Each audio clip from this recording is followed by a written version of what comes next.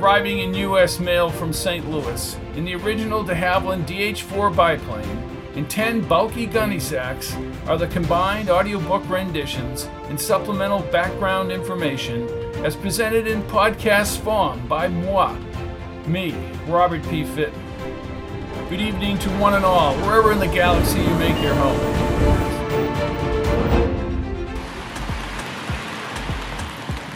Hey, my name is Stefani. I'm looking for my brother. Carmen Carolina. You like to take chances?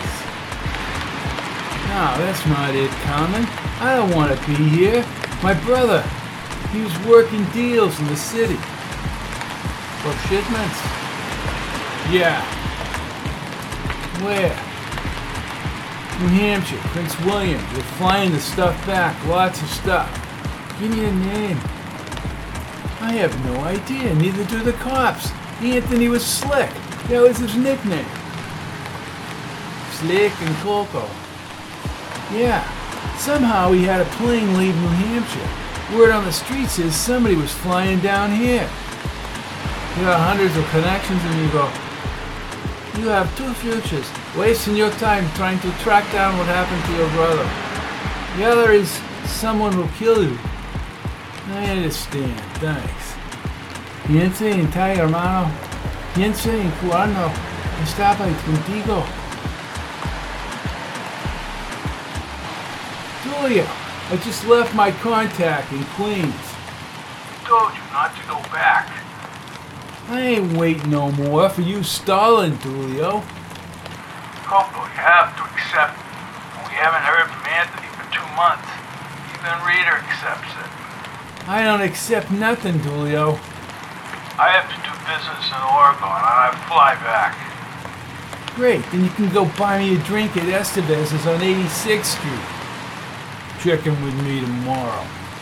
Oh, sure. You take care, Julio.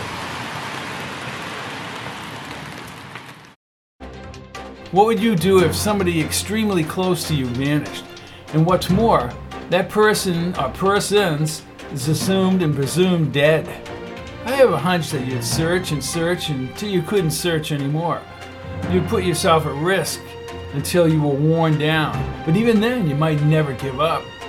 That's the situation Coco Stefani initially encountered, and years later he tried again. Only this time, Matthias Jones gets involved. What transpires solidifies their relationship forever. Let's take a look at people who have mysteriously disappeared. Incredibly, there are hundreds of people gone missing, never to return. We're in 2007 in the mountains of Montana. A woman named Barbara Bullock goes for a hike with a family friend, Jim Bitterroot. The lady's in good shape and it's not the first time she's hiked.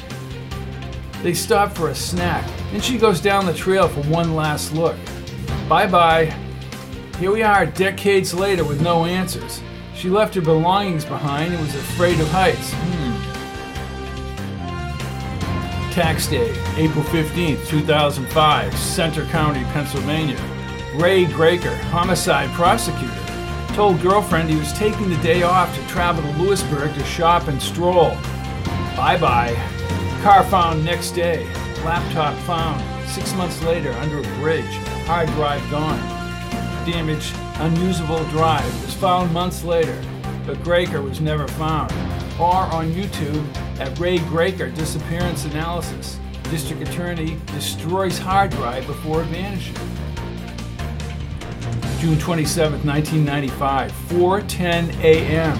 Jody Husentroop, Iowa news anchor, disappears from apartment complex parking lot.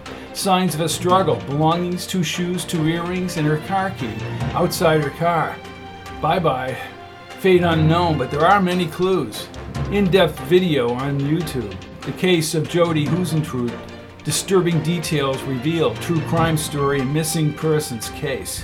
If you want to see a whole project dedicated to missing people with updates, then click here at thecharlieproject.org. With Anthony Stefani, Coco never suggests that his brother is alive. Although he may hope that Anthony is alive, Coco wants closure. For the first time, Coco shows Jones a black and white framed photo of Coco and Anthony at Club Max, both remarkably similar in appearance. Anthony's story is full of action down in New York City. And it is in this story that the real story concerning Bucky Driscoll is revealed. Uncle Dulio is on full display against the bad guys, and Jones, a coach from Hamilton College, is in dead center of the action. At the same time, there's a strange murder in Hamilton which involves Hamilton Fletcher. It is this murder and how Jones solves it that leads him in the direction of Anthony Stefani.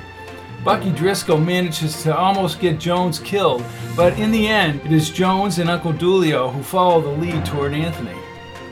So if we're talking cold case, I have to mention Hoffa. Not that I even have a theory about what happened to Jimmy Hoffa's body. Those who performed his execution have saturated the press and cronies with garbage information designed to have everyone bouncing from state to state with excavation teams. What I will present is a very good assessment of what we know about Hoffa's disappearance. It's called Jimmy Hoffa, a closer look at the labor leader's life, work, and disappearance, and this is on YouTube. I'm Robert P. Fitton.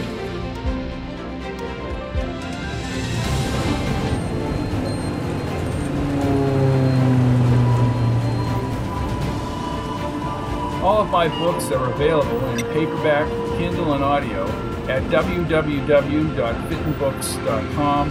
You can listen to all my audiobooks on audible.com. Just type in Robert P. Fitton. Thank you and good night. Not for myself, I don't need any additional power than I have. But if it came a question of power as against money, certainly I would select power.